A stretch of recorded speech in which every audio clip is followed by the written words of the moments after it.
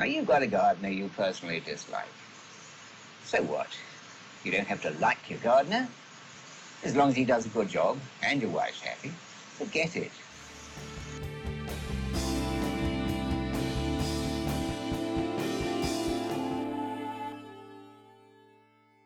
Hello, and welcome to another episode of Dear Gardener. I'm broadcasting to you from Copenhagen.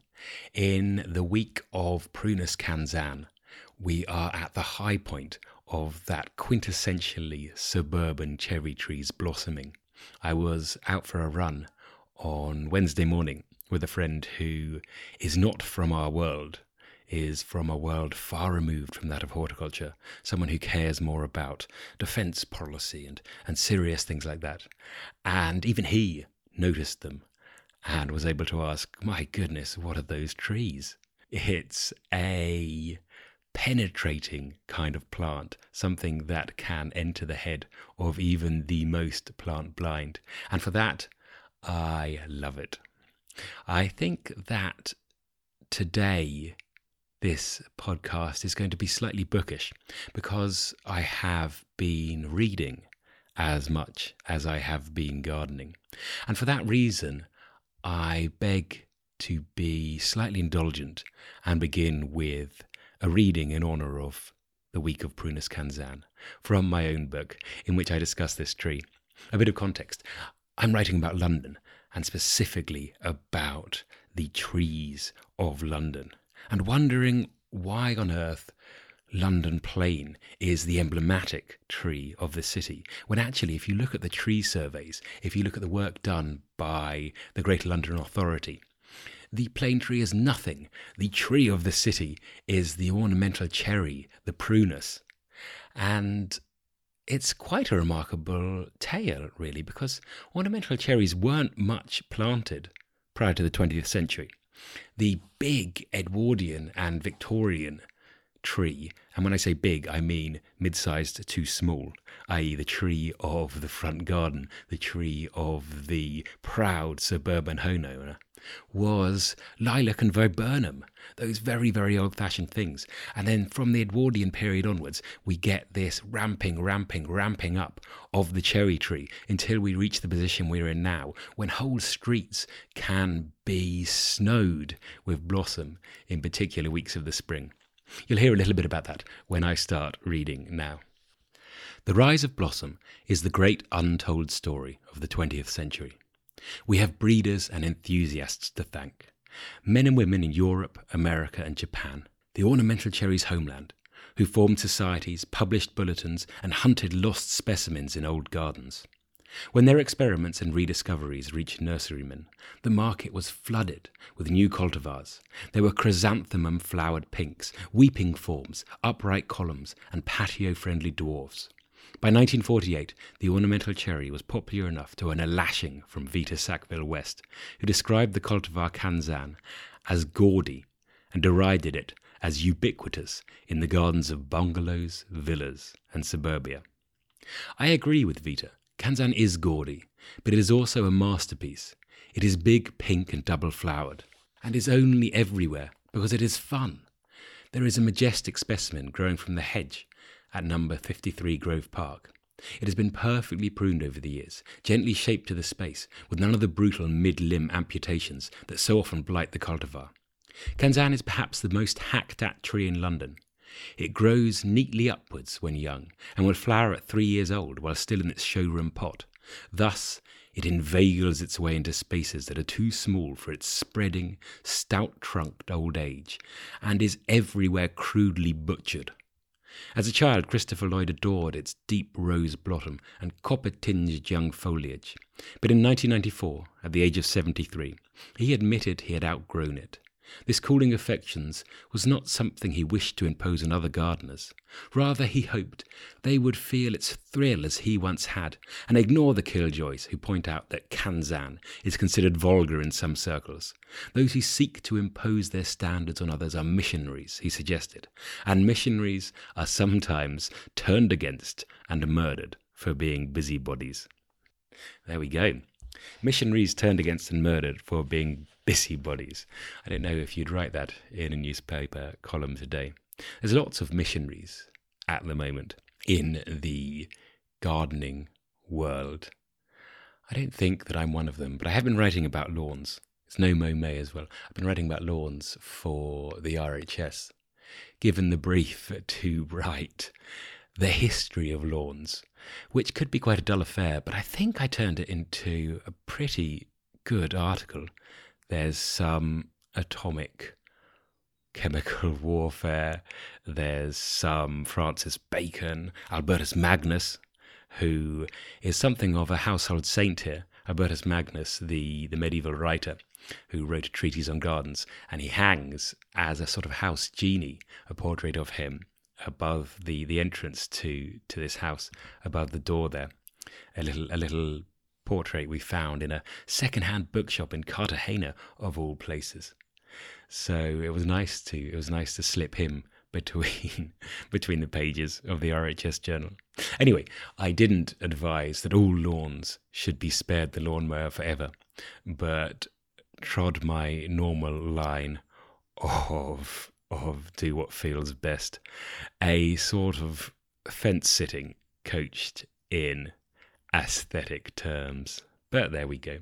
I have to say that I've kind of been driven away from Twitter of late by the way that the gardening is a series of little campaigns now run by people wanting to find fault.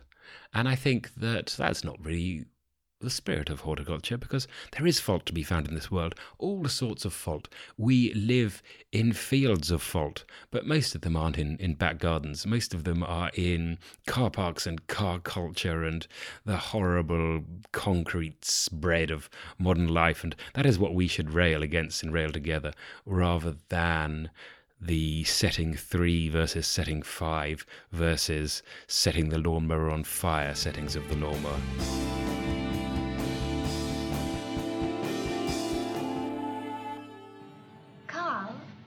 I suppose you need a job now.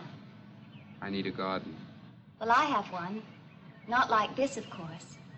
My name is Mrs. John Bennett. I live at Via Tintillo. I'll talk it over with my husband. Why don't you come by tomorrow about noon? Thank you.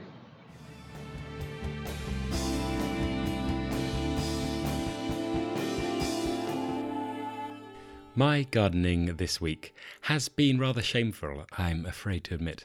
I've made a series of horrible blunders and committed some horticultural sins. Sins against the world of horticulture and sins against my own garden, I'm terribly sorry to say.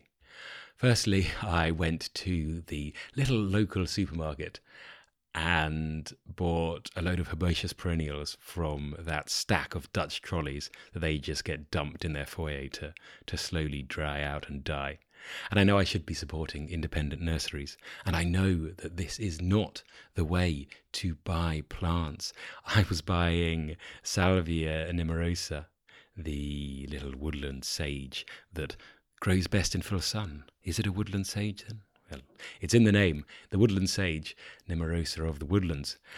And I found these plants remarkably cheap, which is obviously the seduction. But they were at least labelled Nemorosa, not just Salvia, as sometimes you find. But they were labelled with their cultivar as mixed, and a big picture of some purple and some white salvias in flower. Now, I only want the classic purple, so I had to do a rather shameful unstacking and repacking there in the supermarket. I was looking for the red tinge on the internodes, guessing that those with the darker internodes have more of the pigments that will be on the final flower spike. So I think I managed to get all purple salvias at a very low price, but I'm sure at a cost. It's not something unique to me. I've been reading a very good book this week, Husbandry by Isabel Bannerman, which I do recommend if anyone is looking for a good horticultural book.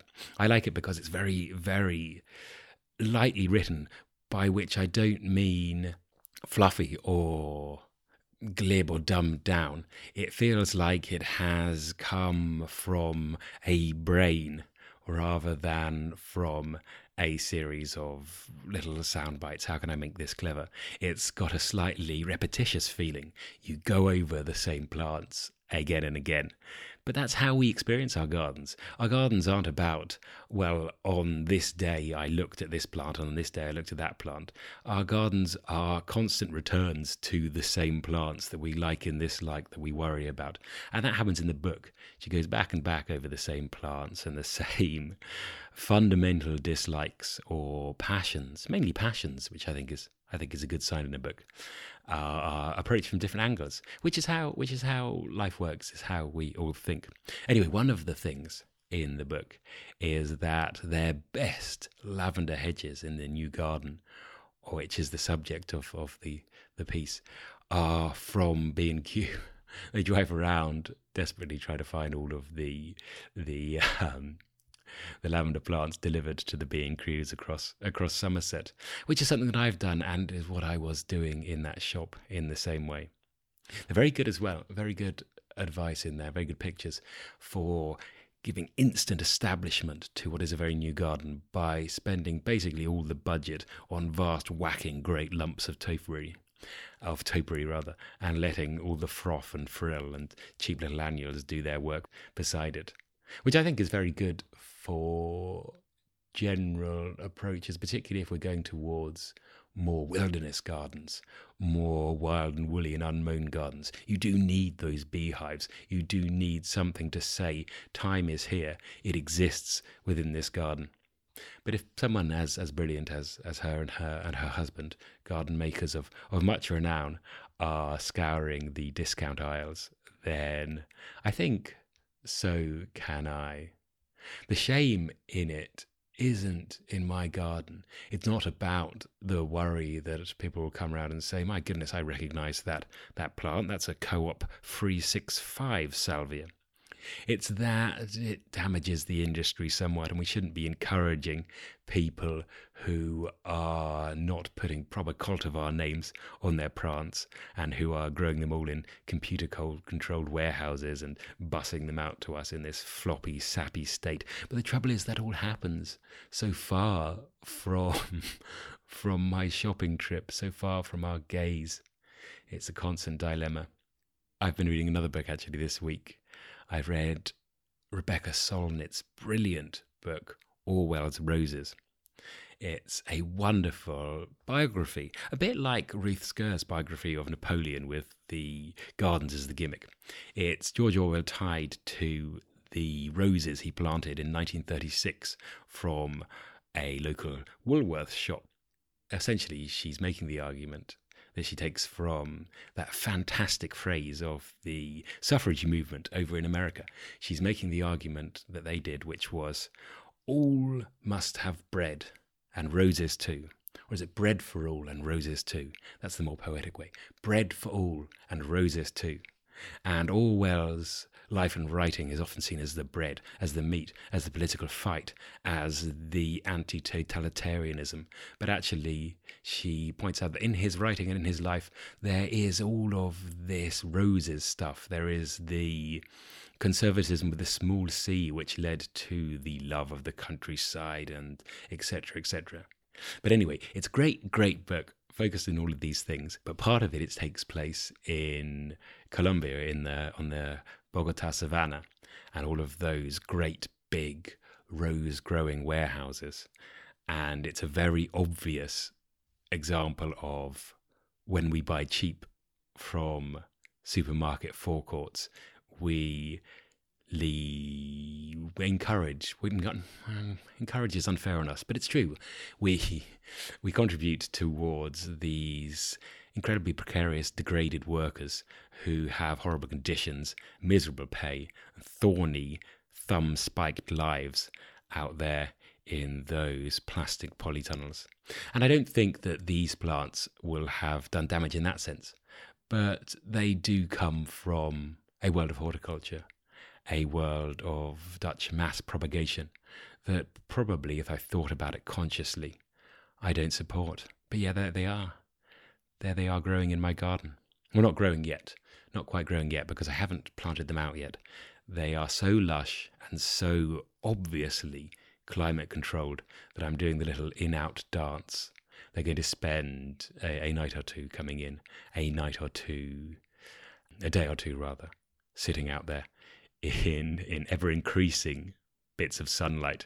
I'm going to inch them out until they can take a little bit of full sun and then wank them into the borders. Sorry, I shouldn't have said that. Whack them into the borders.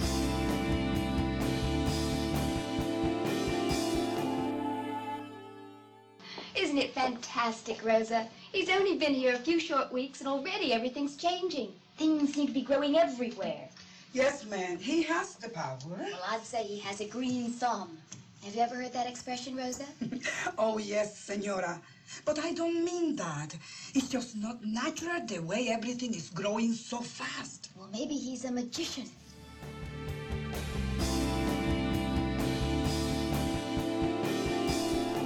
My other great failure this week has been in the pricking out of a load of Gypsophila elegans that I sowed far too thick. I sowed them after I'd had a few bad germinations that I talked about in the episode last week. And they all germinated cress thick, thicker than cress. And they are so tightly woven together, I was terrified of disentangling them, so I tried to prick them out almost too early. The second pair of leaves, the first true leaves, weren't really emerged. They were just poking up, which meant that they were incredibly fragile, but already the roots were terribly, terribly entwined. Seeds, unfortunately, when they send up stalk above and root below, don't do it in a perfectly straight line, as if the seed were a slowly disappearing bead on a string pulled taut. What they do is send out the stem with a little hook in it and the root the same, so that they can twist and turn around each other and tangle terribly. So trying to tease apart these minute things led to all sorts of root ripping and damage and cursing. I eventually prigged them out into little individual trays, and they look so terribly, terribly sad and small there. It's heartbreaking. They're like hedgehogs in a sanctuary, little tiny baby hedgehogs being kept alive by tubes, and you think they shouldn't be here. They should be doing something more natural out there. If I'd known they were going to germinate so easily, I think I'd have just broadcast them over the beds, which is what I'll do for the rest of the packet. I've also been chopping up some Saxifraga grosserbium, London Pride. You are spared a reading from the London Pride chapter of my book. Oh, no, no, I won't.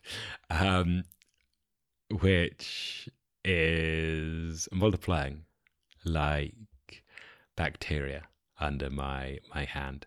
I'm chopping it in half every year because it takes well to being chopped in half with a very, very sharp spade. Last year there were 2, there are now 4, sliced straight down the middle, and they're happy. They are growing away. They're at the stage where there is a little pink nub of proto-buds at the centre of each fresh rosette. Soon that will be thrust up and tinkling, so light and fairy-like above the plants. And I probably do the same again next year.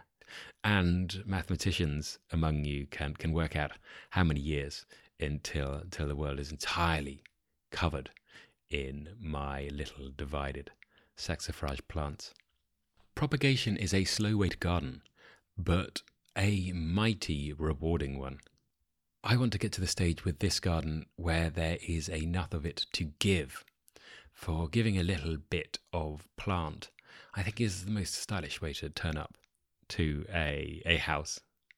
A little bit of something delightful to put in their garden. Only works with people who have very large gardens that they can lose anything unwanted in. Otherwise, it's a bit presumptuous. It's like with cut flowers. They are perfect because they are temporary. You can give them as a gift, and whoever receives them knows they're going to die. So if they're not their colour, they're a plant they can't possibly abide, well, it's only a week and then I can chuck them out. But give someone a Phalaenopsis that they hate, a houseplant they detest. They have to keep it forever. That's why we don't give permanent gifts. You don't turn up at a house and say, oh, I got you a saucepan. Firstly, because they might not want your crummy saucepan. Where are they going to store it? And secondly, because there's, I suppose, a little bit of an implication. I saw you couldn't afford a saucepan, so I bought you a saucepan. Old bean. And if someone has a very, very tiny garden and you bring them a whacking great division of Hemerocallis, then, well, they've got it forever and it's taken up a quarter of their growing space. Though if they have acres, then you can give them as much Hemerocallis as they want, and they'll say, okay, great. I'll put that in a lovely bed I've just prepared behind the mower shed next to that nettle. And everyone is happy. So I'm going to get to the stage where there are bits of London Pride flying around the world, little bits of Nepeta. I've been propagating some Nepeta Walker's Low, a garden centre purchase, bought at this time of year when they are so flooded with auxins and hormones. They are teenage and bursting with potential for growth. So you can just whip off the stems, strip off the lower leaves, stick them in some good well-drained compost and let them go. I chopped these off 2 weeks ago, and exactly 2 weeks later, Sunday to Sunday, I was able to see roots emerging from the bottom of the 2-litre pot in which I put all the cuttings. I think I'll leave it another week for them to get down and then divide them and suddenly have 8 new plants. So if you know me and invite me to anything good in the coming months, then pretend to be surprised. Pretend to be surprised at your gift.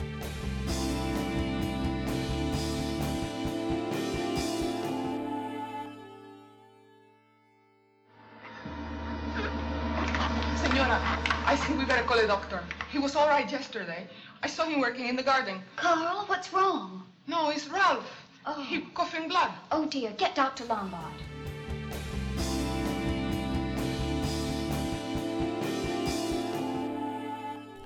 Propagation aside, I've been doing a little bit of cutting back. I cut back some ivy to give a bit more light to a bed.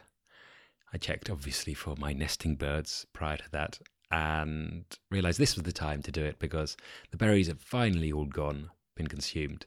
The flowers are a long way off. Its nature value is at its lowest. So I went in there and got hacking and cracking. It's a pretty poor end result. It looks very ugly because it's just a load of bare ivy stems on a fence now. I want to get it to that shimmering green wool stage, but prior to that it needs to go completely bare. Ivy on a fence or a wall is a tricky beast. It needs to be clipped an awful lot to keep it crisp and modern looking.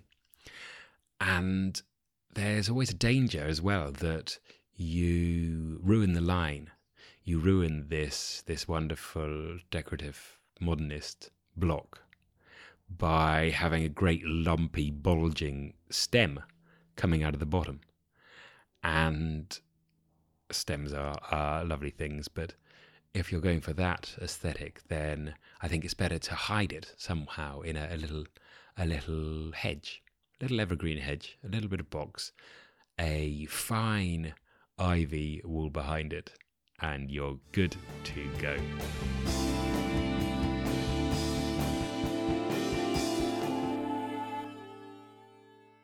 I'd like to recommend the garden as a tour for the hospital fund. Oh, didn't I tell you, Gladys? Actually, Ralph didn't do this. Ellen has a new gardener, Carl.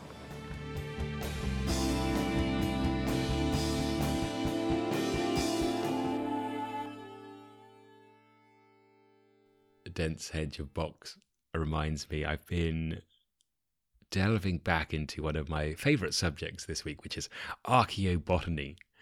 It's the archaeologist's take on what people grew and gardened with. And I love it because I do love archaeologists and their ways of thinking, talking and writing. And I love botany and gardens.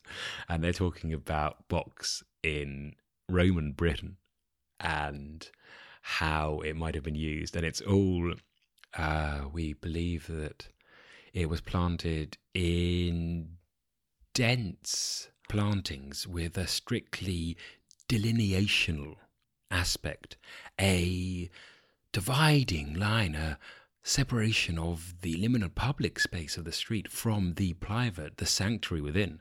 And of course, what they mean to say is hedges. Romans use it as hedges, but they have all this wonderful archaeological language surrounding it. I mean, it's a bit of a joke, isn't it? It's a bit of a joke that everything had a sacred purpose. Roman gardens are always discussed as places of health and cleanliness and almost of purging, rather than places, do you think, well, what if they like things that look nice? Although undoubtedly, I suppose health does play a big part in the writings about it.